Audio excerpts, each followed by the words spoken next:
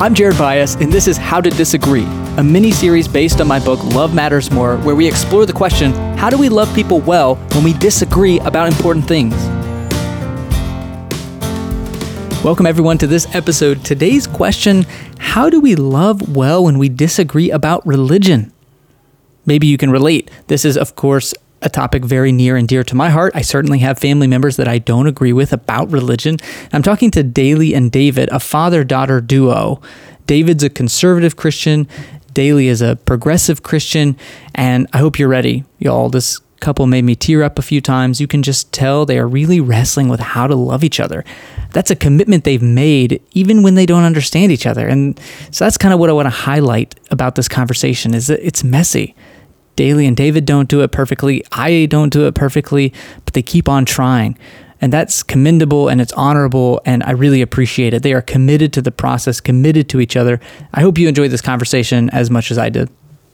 First of all, Daley's the one that got this going, and she said, "Dad, would you like to do this?" I said, "Well, Daley, full disclosure, I think we don't do this as great as maybe somebody who would be somebody saying this is how to do it." And so, but we do it, and we continue to be with each other. And so, full disclosure on that. I'm a family physician, and so as a family physician, I have 25 discourses on a daily basis with patients who love me and patients who don't love me. And so patients who are dealing with anger issues on their own or depression or whatever. So it's something that I do on a regular basis. And I realize that there are people that like me and people who don't. And I learned to deal with that. But it's a different thing when you talk about your kids that you've raised and you want them to be like you, and they're not like you in some ways. And that's difficult. And those are the sort of discussions that we've had that we've tried to be able to talk about. And it's not been easy, but we've gotten through it. And he also wanted you to know that this was my idea for us to come on here, and it wasn't his idea. Duly noted. It doesn't matter, but yes, he knows. Duly noted. Yeah, no, I think that's great. And you kind of jumped right in, David, with some great stuff. But maybe, Daley, maybe from your perspective, kind of just that setup of, you know. So I'm a director of a local resettlement agency here in the Central Valley in California. I've been in Tennessee for about 15 years. And so that's kind of how we've started to have these conversations. Me and my siblings, my older brother, younger sister, decided we all wanted to move back home. Mom and Dad's house was kind of like a halfway house. We all lived there for a time while we found a house. And so my brother went first, then I did, and then my sister just moved from Nashville, and they just bought a house. So they're literally moving this weekend. And so that's kind of been the setup of living under the same roof. They're watching us parent. Things come up because you're living together. And so that kind of was the impetus for how we started having all these conversations. And so he's had conversations like that with my brother. He's now had those conversations with my sister.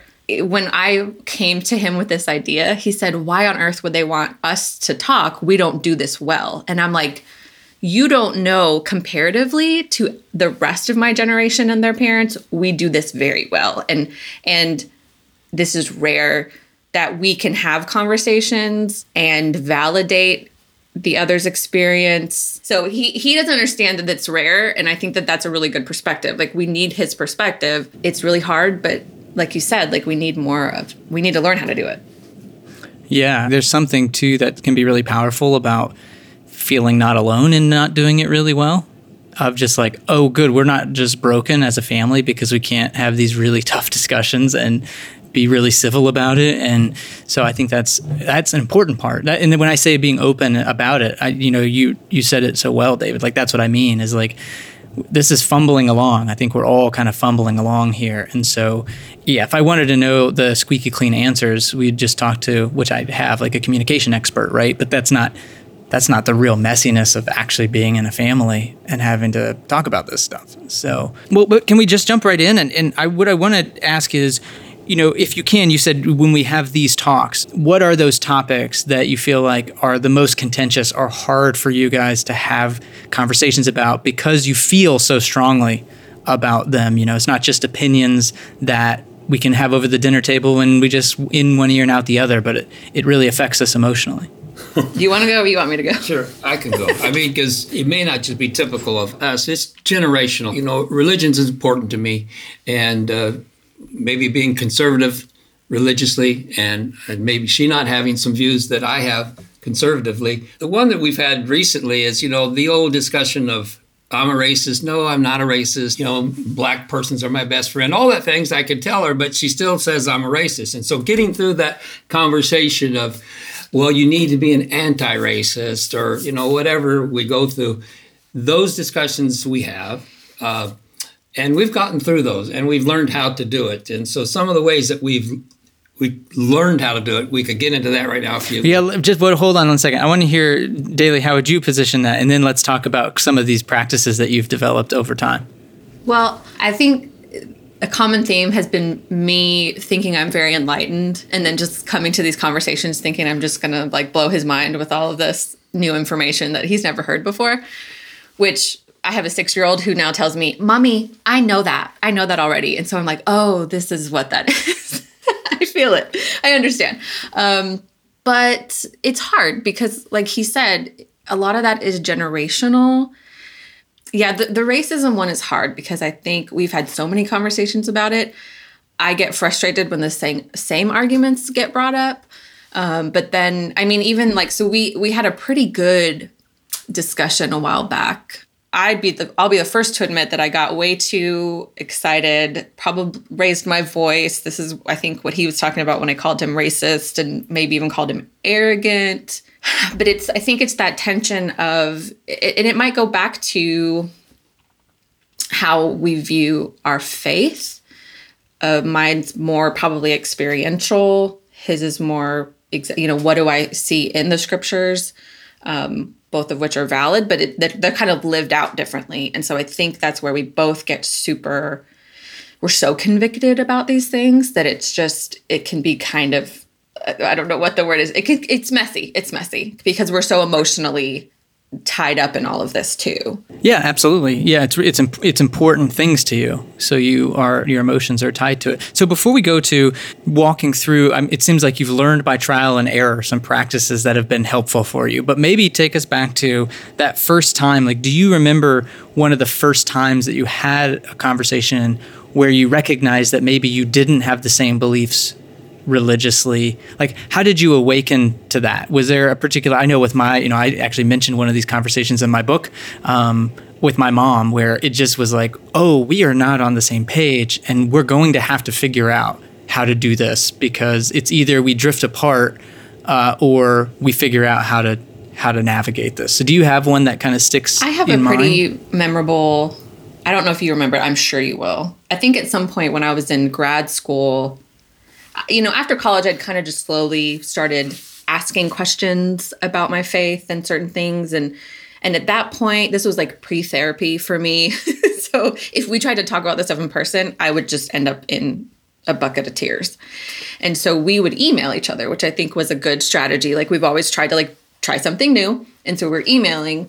And at this point, I was in grad school. I was working at Starbucks in Southern California. And I was questioning something. I was going to a big rocker church and questioning maybe baptism or women in leadership, things like that. And he had written to me a sentence that said, I just don't know how you were raised in this home and you don't know where you stand on these issues. And I think that was kind of you're very convicted about the issues, but I'm very convicted about well, my heart has never left God. I've never walked away from my faith. Like I said, it's very experiential. And so that was kind of a first I think we see these things differently. But that's for me. I don't know about for you if it was earlier or later. Well, yeah, that was times when it was opened to me that, hey, we see differently on things. I always imagined as I raised these children that we would have this big, wonderful family where we all went to the same church and believed the same things, and our grandkids did, and how wonderful that would be. And then when that dream became not a reality, it was something that my wife and I late at night have had many, many discussions about. and coming to the reality that we're going to have to learn to accept something that's not going to be exactly how we envisioned it. So we would do these emails back and forth. She would email me these 3-page emails. And, as a man who doesn't do that, I would get these 3-page emails from her talking about her feelings, talking about whatever this. And I try, how in the world am I ever going to respond with something more than a paragraph back to her, as a man? And but that was a difficult time, and that opened up to me that that things were a-changing, and I felt like the Fiddler on the Roof guy, exactly what I felt like. So I'm glad I was very knowledgeable in that movie, and it was trying to take it just like he is. So we learned how to discuss these issues through trial and error, and come to some agreement on how we're going to live together, because the big thing is knowing that, hey, we love each other and we want our relationship to be strong. It's going to be different. It's going to be difficult. But in the end, it's going to be love that rules the roost. And so I can go into specifics about each one of those things. Why don't we jump into a few of the ground rules that you've... the ground rules. It's funny. Yeah. It's funny to me because I always think of rule. Whenever you see a rule, I was always taught to think, someone did something that made us have this rule. And so I imagine you made these rules by needing them. Yeah, the old rules over are made time. for people who can't think. So we think in order to make the rule. And so it's trial and error. And so it was an error that we made that made us have certain rules. So the rules that we started off with, one is that there's going to be a time limit on the discussions. I don't know if we've actually done the time limit thing yet, but it's a good idea. But mother will come in and say, you guys need to stop. There's many times that she's done that. We've learned that, hey, we've got to have a time limit, and we really try to make sure that it doesn't go on and on, because it could. And so setting a time limit is extremely important. And then no raising of the voice. Voices are not allowed to be raised. So time limits, no anger. And the realization that there are some people that just don't like doing this. My son is not somebody who likes doing this. And so when they're in the room, it's not right. It's not right to have them have to sit there and be through that. And we've learned that the hard way too, because he's made it very clear that he doesn't want to be around when these discussions like this are happening, because it's evoking emotions which are just not good for them. Well, and I think what we've had to learn, and even Leslie, my younger sister, there's a big mix of personalities in the family, and people have different thresholds for conflict. We can do this all day long because we kind of, it's kind of sparring, it's debating, it doesn't affect us the way it affects other family members. And after this last discussion, we kind of got called out by my brother, both of us, of like, hey, it kind of sucked the energy out of the room. When we're at mom and dad's on the weekends, it's kind of this respite, and it's just kind of awkward for everybody else. I don't know if I think the Enneagram. There's a bunch of 9s in our family. And so like conflict happens and they just like run away. And so I think from that, what we said, I told my brother, that's absolutely valid. So if we have these conversations next time, maybe we'll go outside, because we can still have these conversations. And again, not letting them drag out for an hour or whatever. But it's funny, like even my kids, my nieces and nephews, they'll be like, what's grandpa talking about? They can even if we're being super civil, they can pick up on the tension. And so I think it is important to kind of honor everybody else. But also, like we get to have these conversations too, but just be respectful of other people. Right. And that's great. I mean, it sounds like everybody being aware of how this is impacting everyone else and making sure that it is not over that threshold, as you said. And once we finish a discussion, remember these things, you don't really change people's minds by having these discussions.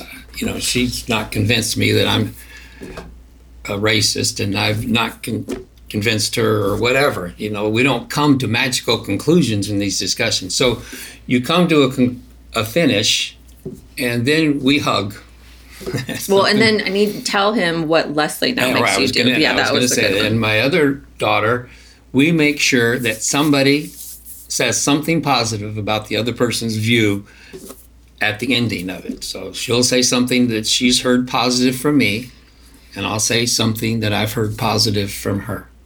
And then hug, and it's over. So that's kind of how we do it. I think something that's important to, he just said, no one's going to change the other person's mind. And that's so true. So true. And even in your book, I read it, but it's been about a year. I think toward the end, you do give some practical advice of, listen, if we're having these conversations and the other person isn't getting the feeling that they're loved by you, what's the point, And so preface the conversation with that so that that's in the forefront of people's minds. But about the not changing somebody's mind, I honestly don't care about changing his mind. What has been so healing for me has been the times when I can tell he's listening to try to understand. He's not going to agree with me. He doesn't agree with me. And the experiences that I've had with church, he hasn't experienced church that way. But when he can say, okay, that wasn't my experience in the church, but I can validate that experience. Just that is so powerful. And I think just feeling like you're being listened to is maybe the majority of it. Can I ask a follow-up to that, Daley? What is it about that feels so fulfilling and satisfying for you? Maybe it's the difference between somebody being dismissive, because you're saying, like, I'm pouring my heart out to you. I'm saying this was my experience. And this other person is saying, well, that wasn't my experience. And that's really hard when you guys experienced the same things, but you came away with different conclusions. Mm-hmm. But for someone to just say, I believe you. That wasn't my experience, but I believe you. And I'm going to keep asking questions, even if I don't understand. And I think that when we moved back, when I started having these conversations with him, I was so grateful, so grateful that we could talk about it, that I could tell he was trying to understand. I wasn't trying to get him to agree with me, but he was listening. That has worked wonders. Right, but it like to feel even in the midst of disagreement like you are cared about and that you're honored and respected. Right, which we have not always done well, but but there was never anger. Well, I think we were angry, but we weren't. There was emotions which right. were not positive, and which don't feel good afterwards. But there's enough positivity, enough listening, enough caring to help out that situation. Mm-hmm. And it doesn't override it everything. I mean, you still have some feelings when you go to bed. Oh, I wish I could have said this, and that didn't make me feel good when she said that. But at the end, you're able to say, well, we discussed things, we care about each other, we listened, we had some positive things to say, and there you go. I always come back to the first time I ever saw a therapist, but she said, in terms of these conversations or having issues with family members, she said two things that I've never forgotten. This was 6 years ago. Grieve for what you'll never have, and then radically accept what you do have. And so for me and with us, that looks like, my dad and all his siblings all went to the same church, still go to the same church. And so for holidays, they got to go to church together. And it was just, it's this awesome experience. And he rightfully dreamed about us doing the same thing, and that's not the reality. And that sucks. I mean, there's no other way to say it. That does. That's really hard. And so I think that it's acknowledging that makes me sad too. This isn't how I planned it either. But then the next step being radically accept what we do have. And in our family, we talk about it, or we try to talk about it a lot. We're so lucky. Your kids love each other enough that they moved from all over the country back to their podunk hometown so that we could raise our kids together and that we could have Friday night pizza nights every weekend. That's rare. And to then radically or hold on to what we do have also kind of changes the perspective, because then you're focusing on, okay, well, what are all the good things we have? We may not have this one thing, but we do have a lot of good things. Yeah. So if I can go back to something you said, that you're not going to change each other's minds. So if the goal or the purpose isn't to try and convince each other, why do you step into the conversation? When you do have the conversations, what are you hoping to accomplish or do? Like, what's the purpose of those conversations then? Well, I guess I didn't say that I wasn't hoping to change her mind. We have discussions so they can see how we see things, and then there is some hope that over time that things will change. That when you're young, if you're not a liberal, you don't have a heart, and if you're old, not a conservative, you don't have a brain, that sort of thing. So you're hoping you're moving them through this liberal to conservative side softly. But that's probably not going to happen. But there is some hope. And in these discussions, that's how people go about changing their mind, is with discussion and discussion that's civil. In this day and age, it's not seen very much, but civil conversation and then people seeing a different side does change people's minds sometimes. Yeah, I often, in my work, I work with family businesses. And a lot of times one of the big things that I am working toward is, can you say what you want without feeling entitled to get it? And so that's kind of like being able to have that space between, I can say that this is what I want, but I don't feel entitled to it. And so I'm not emotionally invested in you needing to come to this outcome for me. So that's kind of what I hear you saying is there's Well, I am emotionally invested in it because, it does mean a lot to me, as a Christian and who's always tried to teach that was the most important part of my life. And I'm hoping that I'm living my life in a way that they see that I'm not hypocritical in the way I live. And having said, always showed them that was the top priority, God first, and then family, that sort of thing. It is. I'm emotionally invested in it, but it's still, I've learned to accept it. So there is an emotional investment. Well, and I think that's what you're getting at, Jared, is like how, because if this was an opinion my PE teacher from high school held, who cares? But we are so emotionally invested. And I think that's what makes it so difficult. I would almost kind of disagree with Dad when he says, civil conversation can change people's minds. I think what's most transformational is people being loved and accepted. But that's funny and ironic because I don't always make that very clear with him because I can get so enraged. And I think I had heard in a podcast, Hillary McBride, she was talking about this kind of topic because sometimes I think, especially my generation, we think, we've just got to be these like social justice warriors and just, tell people how it is, which is not effective. I've had to learn, like if something about the LGBTQ community comes up, instead of me like getting on my pedestal and, preaching my sermon, and I don't know if I've actually even tried this, but just saying like, I have a lot of gay and trans friends. And if they heard you say something like that, that would be hurtful. And I know that you're not an unkind person. You have, of all people, I know that you have such a good heart. And so it's confusing when you say this because this is a community of people that I really love or whatever, like coming at it from that perspective. And that's really hard for me to do in the moment. And I don't know if I've even actually done that. I'm not good at dropping it. Why do you think that is? At some point when you're in it, I think it becomes more about me because then it's like all about you being, fighting for justice and look at me, I've got all the right answers. And it's not like one that's going to put the other person on the defensive. What is it accomplishing? As opposed to coming to a person in a loving posture and saying, hey, that's why this bothers me personally, as opposed to like full on just like attacking people. Yeah, one of my favorite social media moments is very similar. I'm Choctaw, so I'm Native American, and there was some hoopla happening on social media. I don't know, the Redskins changing their name or something, or some student, something. And I happened upon a thread where like a lot of white people are talking about this.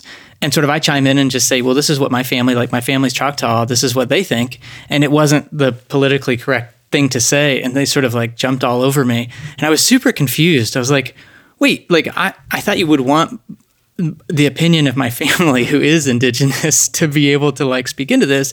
But yeah, it really was more about them and making sure that all the other people kind of watching them on this post could applaud them for standing up for things that I'm like, well, but are you actually even listening to the people you're supposed to be standing up for? Because the irony was there were like 3 of us Indigenous people on this thread, and we were all kind of saying the same thing, but we were like not being listened to. It was just about like saying the right things, and it was just really confusing. That just reminded me of what you're saying, where it's at some point it actually is not about the justice issue. It becomes about feeling good about doing the right thing or something. I don't know. Yeah. So that can be a challenge to, like, it comes back to me. What it really does is come back to like, how are we listening? Are we listening to people who have different experiences and trying to figure out how to be in community together?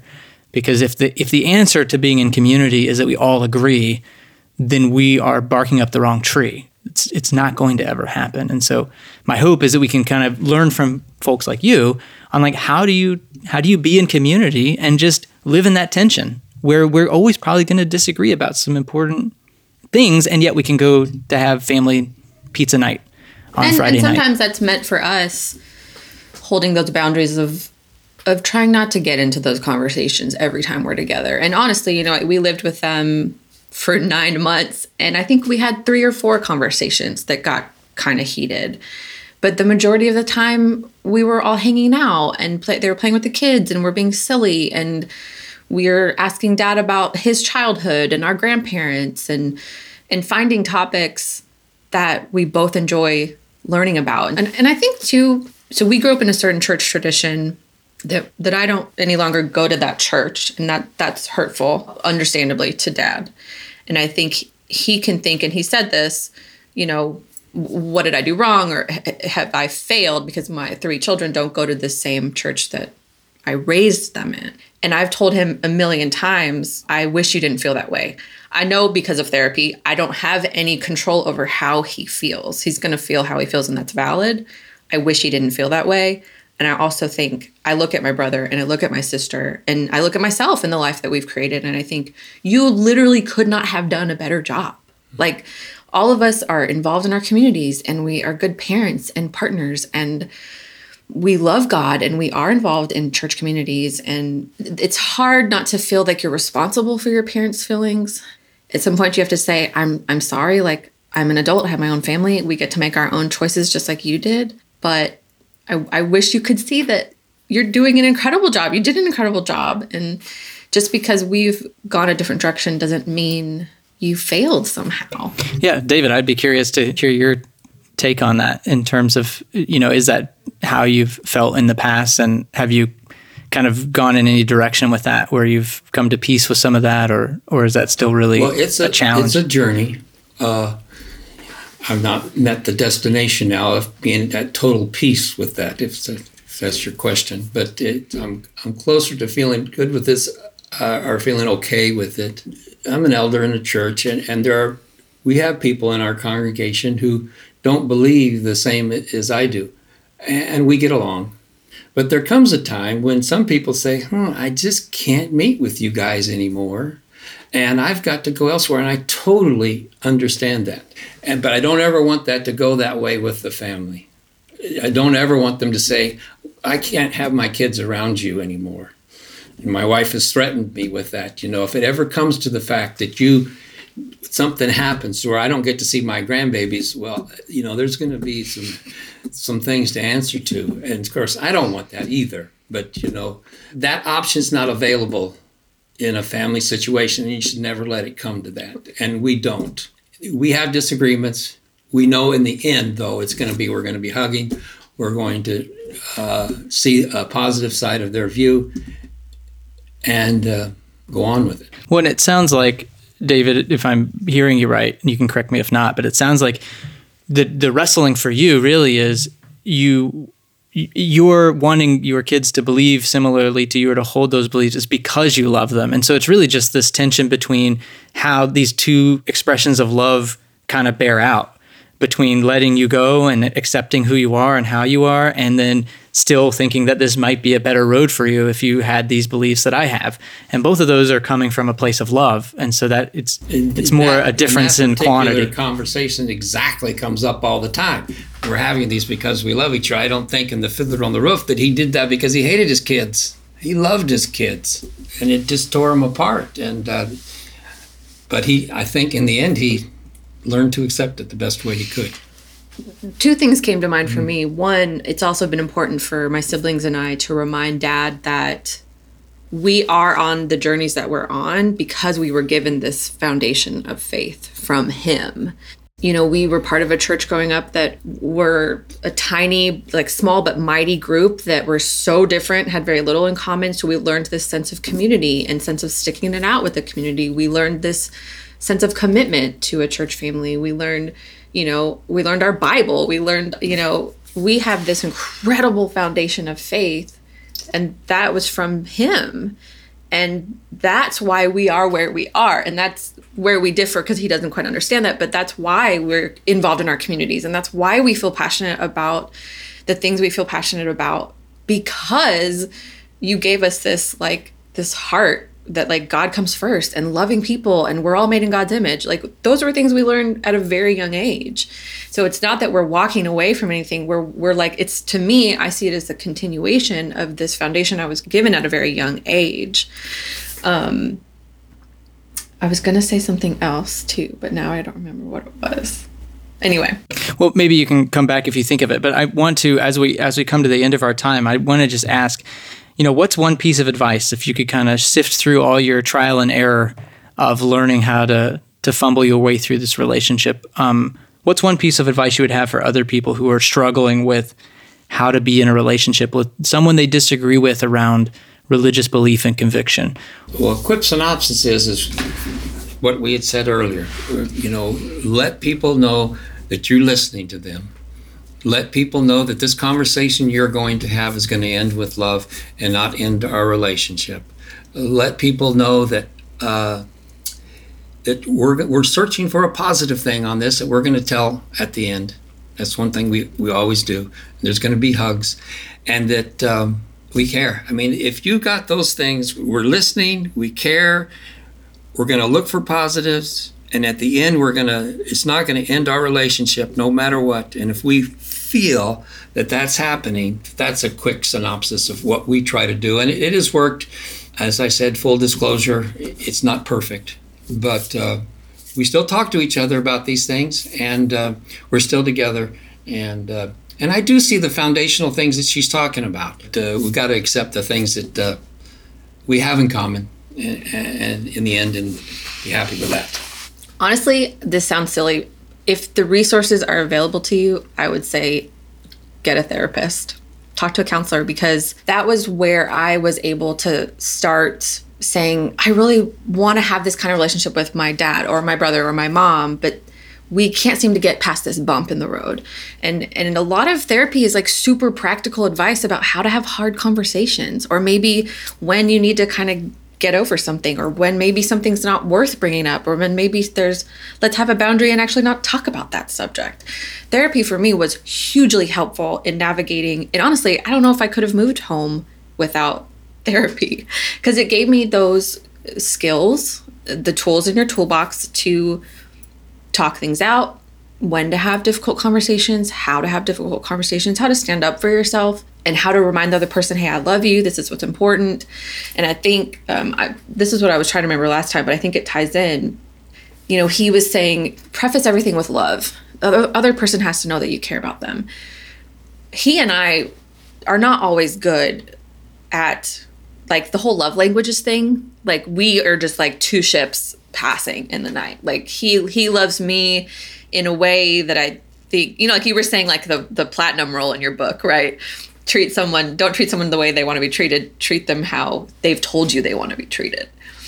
And we just kind of miss each other in terms of how we love each other. But I think what my sister's been able to do is they have these hard conversations. And whereas when I have a hard conversation with him, I'm like, okay, let's go, get the boxing gloves out.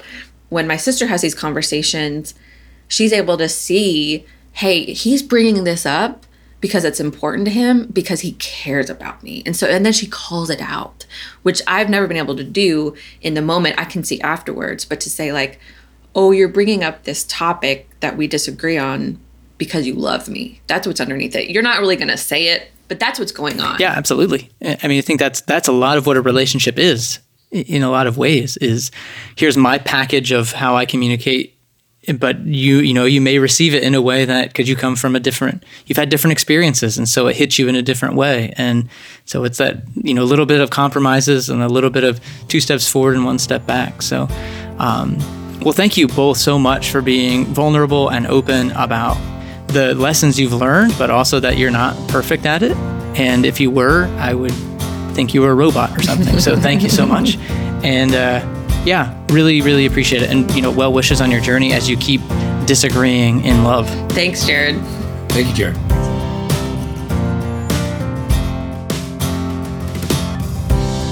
Thanks for taking time to listen to this episode. If you haven't already, please pick up a copy of the book Love Matters More: How Fighting to Be Right Keeps Us from Loving Like Jesus. And if you like it, rate and review it where you can online. If you don't, keep that to yourself. I don't need anyone else to speak the truth and love to me about the book. Thanks so much.